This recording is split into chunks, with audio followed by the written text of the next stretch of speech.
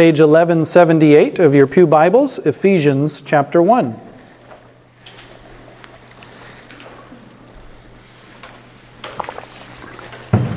Hear now the reading of the Word of Almighty God, Ephesians 1, the whole chapter, starting at verse 1.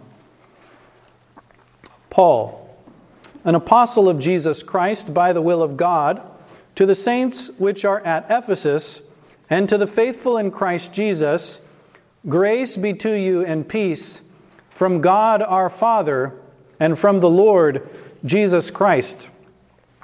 Blessed be the God and Father of our Lord Jesus Christ, who hath blessed us with all spiritual blessings in heavenly places in Christ, according as He hath chosen us in Him before the foundation of the world, that we should be holy and without blame before Him in love, having predestinated us unto the adoption of children by Jesus Christ to Himself, according to the good pleasure of His will, to the praise of the glory of His grace, wherein He hath made us accepted in the Beloved, in whom we have redemption through His blood, the forgiveness of sins, according to the riches of His grace, wherein He hath abounded toward us in all wisdom and prudence, having made known unto us the mystery of His will, according to His good pleasure, which He hath purposed in Himself, that in the dispensation of the fullness of times He might gather together in one all things in Christ, both which are in heaven and which are on earth, even in Him, in whom also we have obtained an inheritance, being predestinated according to the purpose of Him who worketh all things after the counsel of His own will, that we should be to the praise of His glory, who first trusted in Christ, in whom ye also trusted, after that ye heard the word of truth, the gospel of your salvation, in whom also after that ye believed, ye were sealed with that Holy Spirit of promise, which is the earnest of our inheritance until the redemption of the purchased possession, unto the praise of His glory.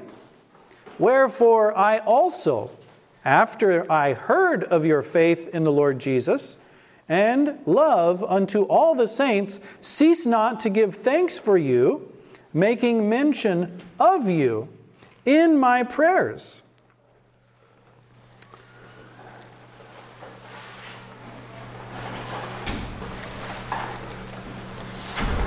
That the God of our Lord Jesus Christ, the Father of glory, may give unto you the spirit of wisdom and revelation in the knowledge of Him, the eyes of your understanding being enlightened, that ye may know what is the hope of His calling, and what the riches of the glory of His inheritance in the saints, and what is the exceeding greatness of His power to usward who believe, according to the working of His mighty power, which He wrought in Christ, when He raised Him from the dead, and set Him at His own right hand in the heavenly places, far above all principality, and power, and might, and dominion, and every name that is named, not only in this world, but also in that which is to come, and hath put all things under His feet, and gave Him to be the head over all things to the church, which is His body, the fullness of Him that filleth all in all. And thus far the reading of God's holy word from Ephesians chapter 1.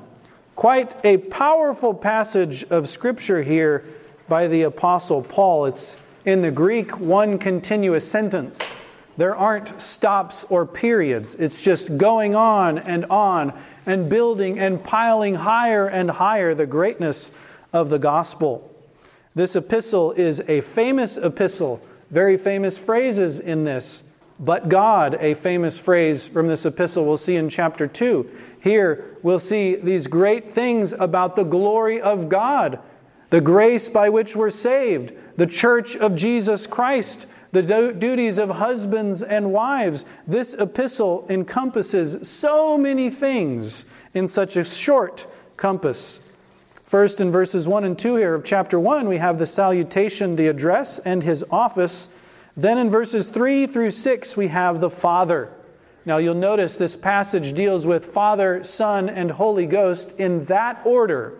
First then is the Father in verses 3 through 6. Verse 3, he says, "Blessed be the God and Father of our Lord Jesus Christ." He's the one who caused our salvation, in other words. He's to be blessed primarily. It says, verse 3, "This Father of our Lord Jesus Christ hath blessed us with all spiritual blessings." We bless God because He blessed us. It's the same verb in the Greek. It means to speak well of someone, to praise someone. But when God speaks well of us, He accomplishes salvation for us and in us. When we speak well of Him, do we change anything? Do we accomplish anything for Him? No. We merely speak well of the good things that He has done for us. There is a twofold blessing. Notice our blessings are in heavenly places in Christ. Do you think that Satan can go up and take our blessings away? Of course not. They're above the heavens. Ep uranios, he says. Above or upon, above all heavens. There is Christ seated at the right hand of God. That's where our blessings are. God, the Father, has blessed us with all those spiritual blessings. They are in the heavenly places. They're secured for us in Christ.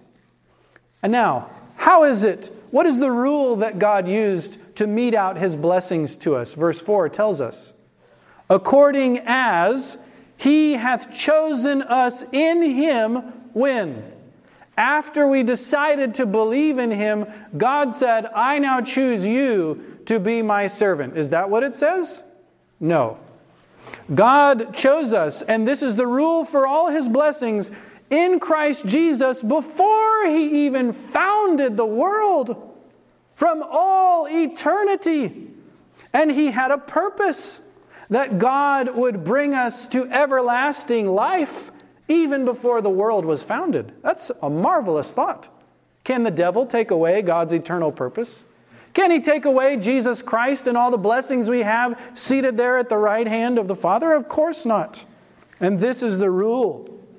I note then God's eternal election. This is the fountain and the controlling fact for all other spiritual blessings. Christ is the chosen one, and we are chosen in Him before the foundations of the world were laid. Do you know why Satan doesn't like the doctrine of election? Because it gives glory to Jesus Christ and the Father. And so he wants to go about and make people think, "Oh, that's a bad idea.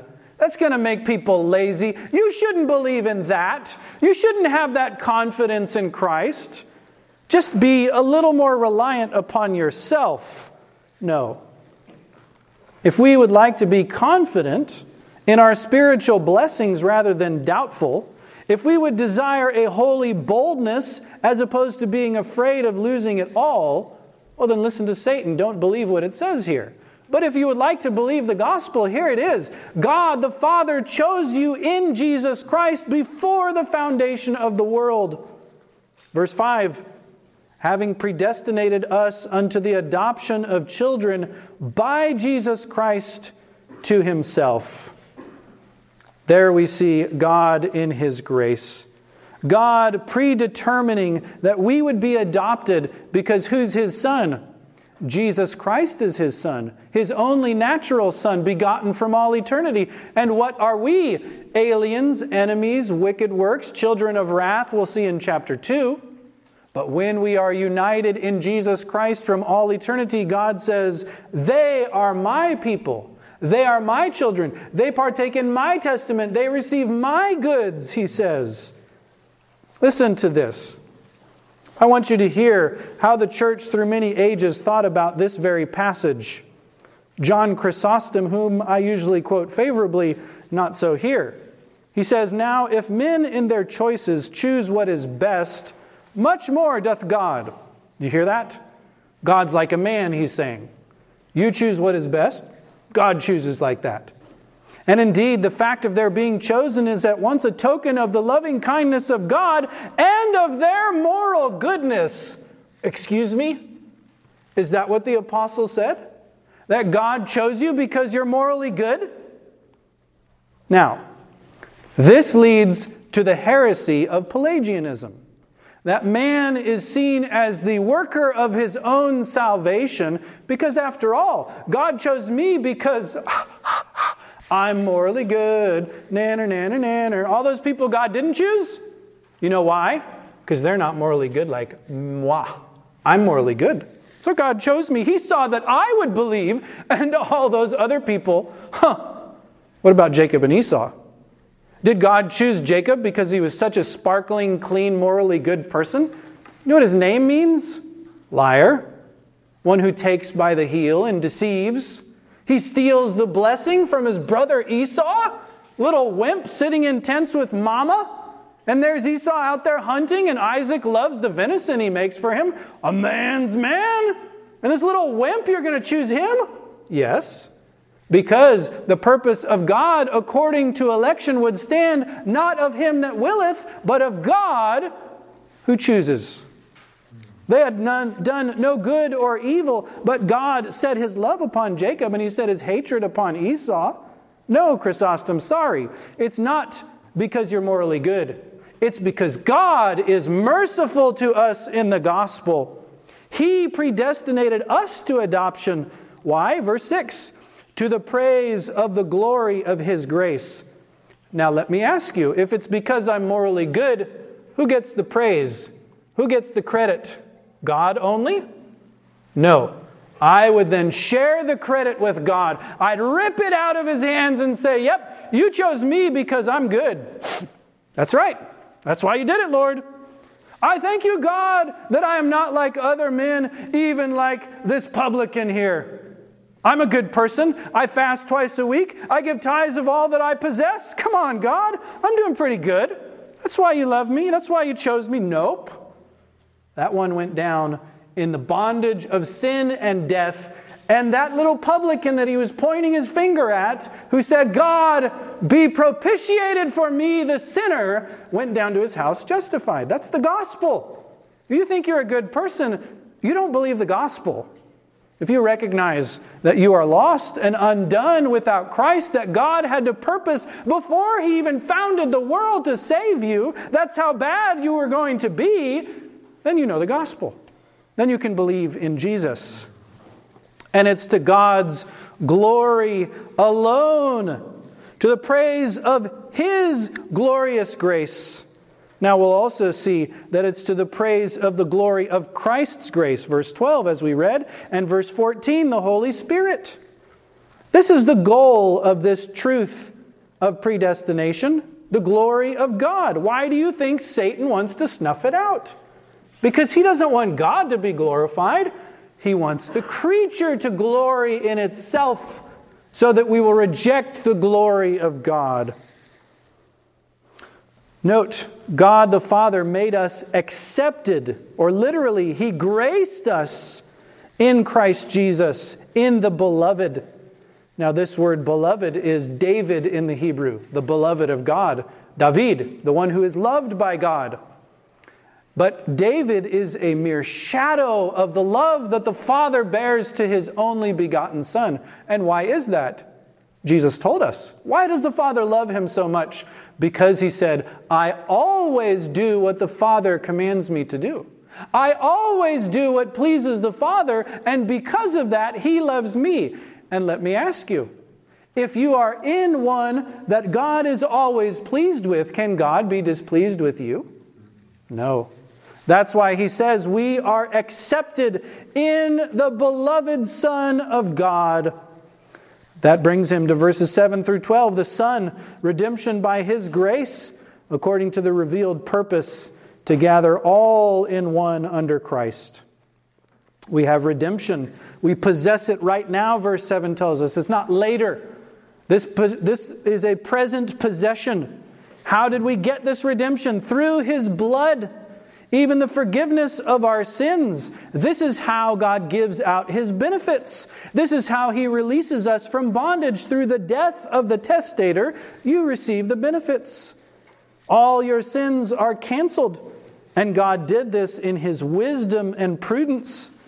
But also note verse 9, according to His good pleasure, which He hath purposed in Himself.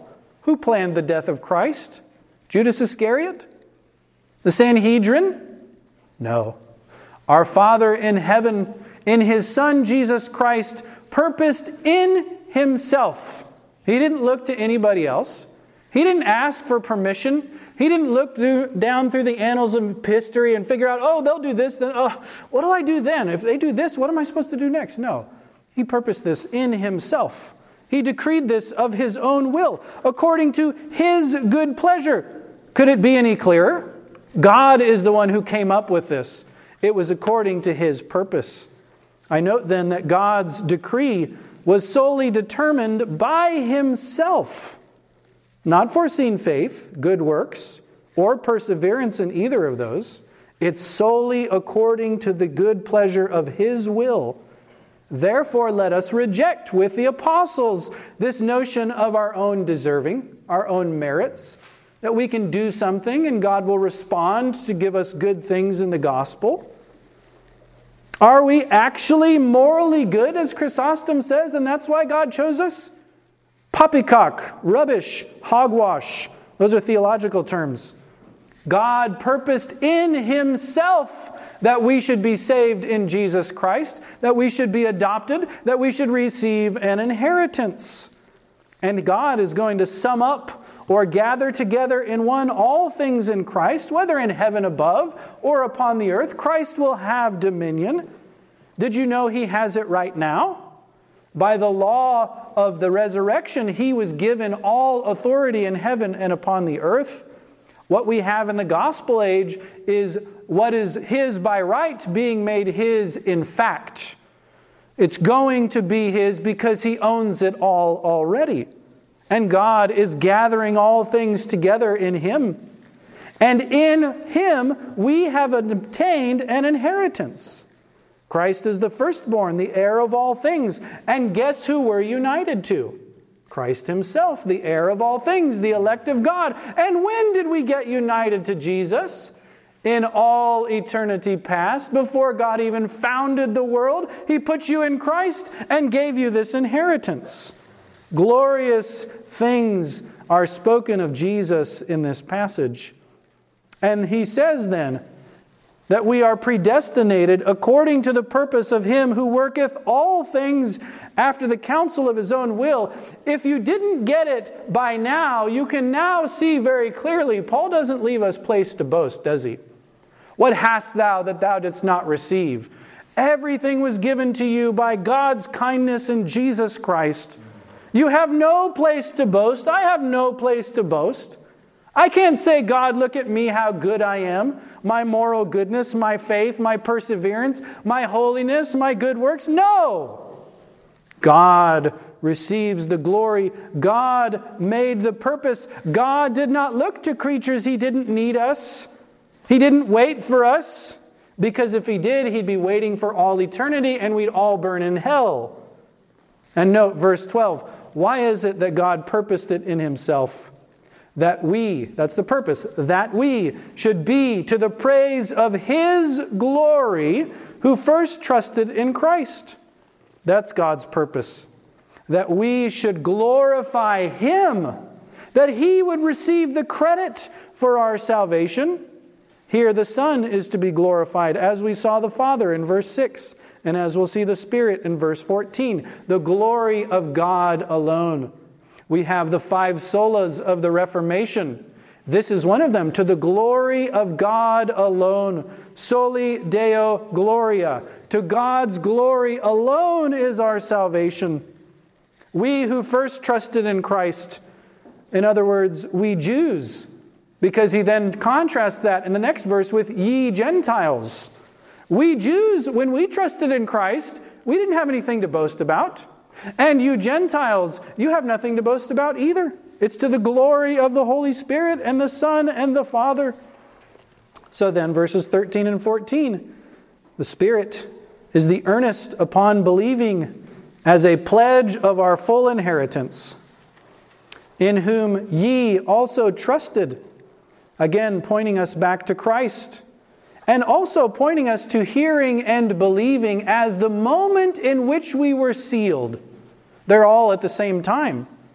The two, hearing and believing, those are what we call participles. They describe a verb.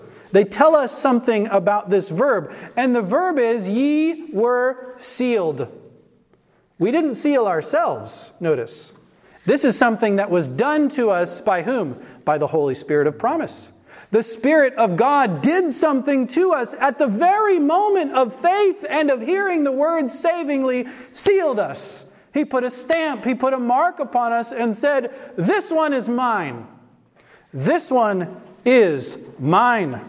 He worked faith in us. He caused the word to beget us again. Do you remember Ezekiel speaking to those valley of dry bones? What was it that finally brought them to life? The Word of God came into the ears of those bones and they came up and had flesh. But when did they actually come to life? When the Spirit of God moved upon them, then the mighty army was resurrected. You see, the Word, the Spirit, and the sealing of God's Holy Spirit causes faith, moves us to eternal life. This is not a second work of grace. Some people say that. I'm looking for that second work. Well, Paul says, go back to the first. That's what you need. If you want to know, am I sealed with the Holy Spirit? Ask yourself, did I hear and believe? Because that's the moment at which you were sealed. At the very time you heard and believed the gospel, Paul says, you were sealed by God's Holy Spirit. At that moment, the Spirit of promise, he calls him the Holy Spirit of promise, verse 13. Remember Acts 2, the promises to you and to your children, that God would pour out His Holy Spirit and that baptism signifies this. He is the earnest, verse 14, of our inheritance. When a man is serious or in earnest with a woman to marry her, do you know what he gives her? An arrabon.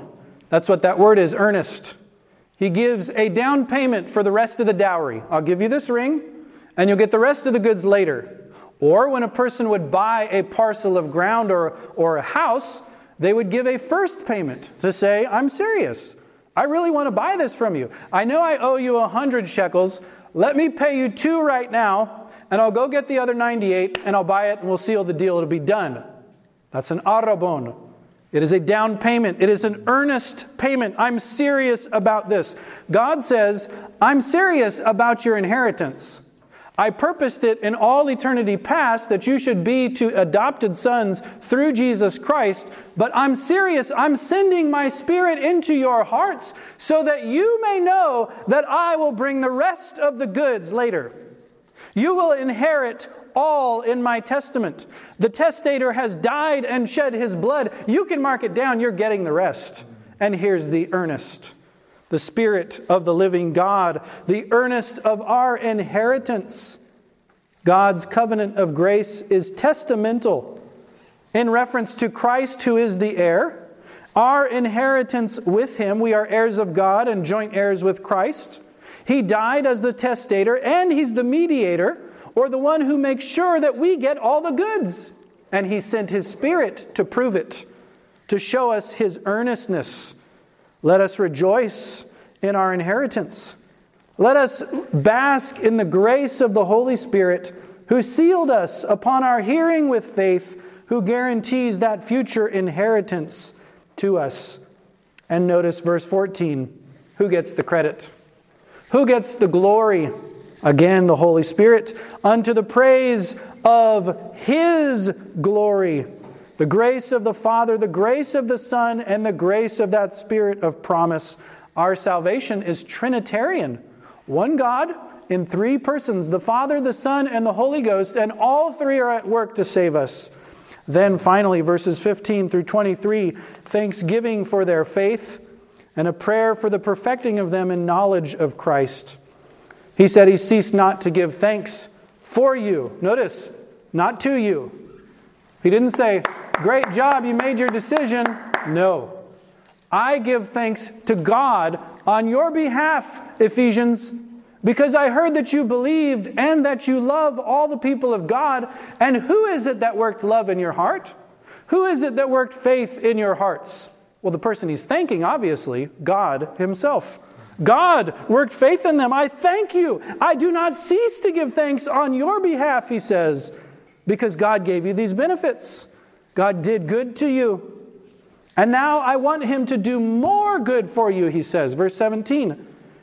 That the God of our Lord Jesus Christ, the Father of glory, may give unto you the spirit of wisdom and revelation in the knowledge of him. We believers can be dim-sighted in our eyes, in our minds. We can have a constricting of our graces. We cannot understand the revelation of God revealed in the Scripture and in Jesus Christ. Our knowledge can go backwards. We can forget the things that we once knew.